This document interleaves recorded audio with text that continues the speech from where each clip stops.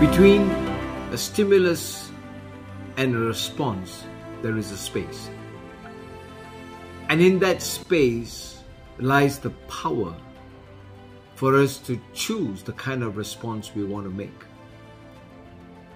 And what lies in that response is our ability for growth and freedom. As a Christian, in Christian mindfulness or Christ-centered mindfulness, that space between stimulus that happens every day in our life and the response that comes from within, that space is allowed for God to act through mindfulness.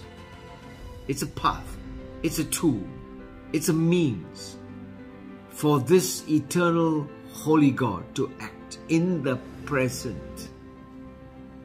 And what happens is that the power of the Holy Spirit then gives us the choice to choose right from wrong. We may have many plans, but God always guides our steps so that we don't fall. And I know for many times in my life I have fallen repeatedly. But if I was more mindful of the kind of response that comes from within, I would fall less. And so Christian mindfulness allows us to develop a culture of connecting to the deep heart of God. The inner being becomes alive and transformed. We cannot change what we do not know. I know that. So many areas in my life, until someone in front tells me, I can't change. But even then, I don't have the power of my own to change. But God empowers us through that space to, number one, become mindful of the kind of response that we come up with.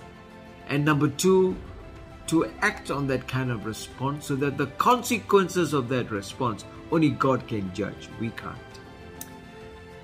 So when we are, as I said, no longer able to change any situation, we are challenged to change ourselves, which we can't do unless empowered by the Holy Spirit. And that is the path of Christian mindfulness that opens the gateway into Christian spirituality.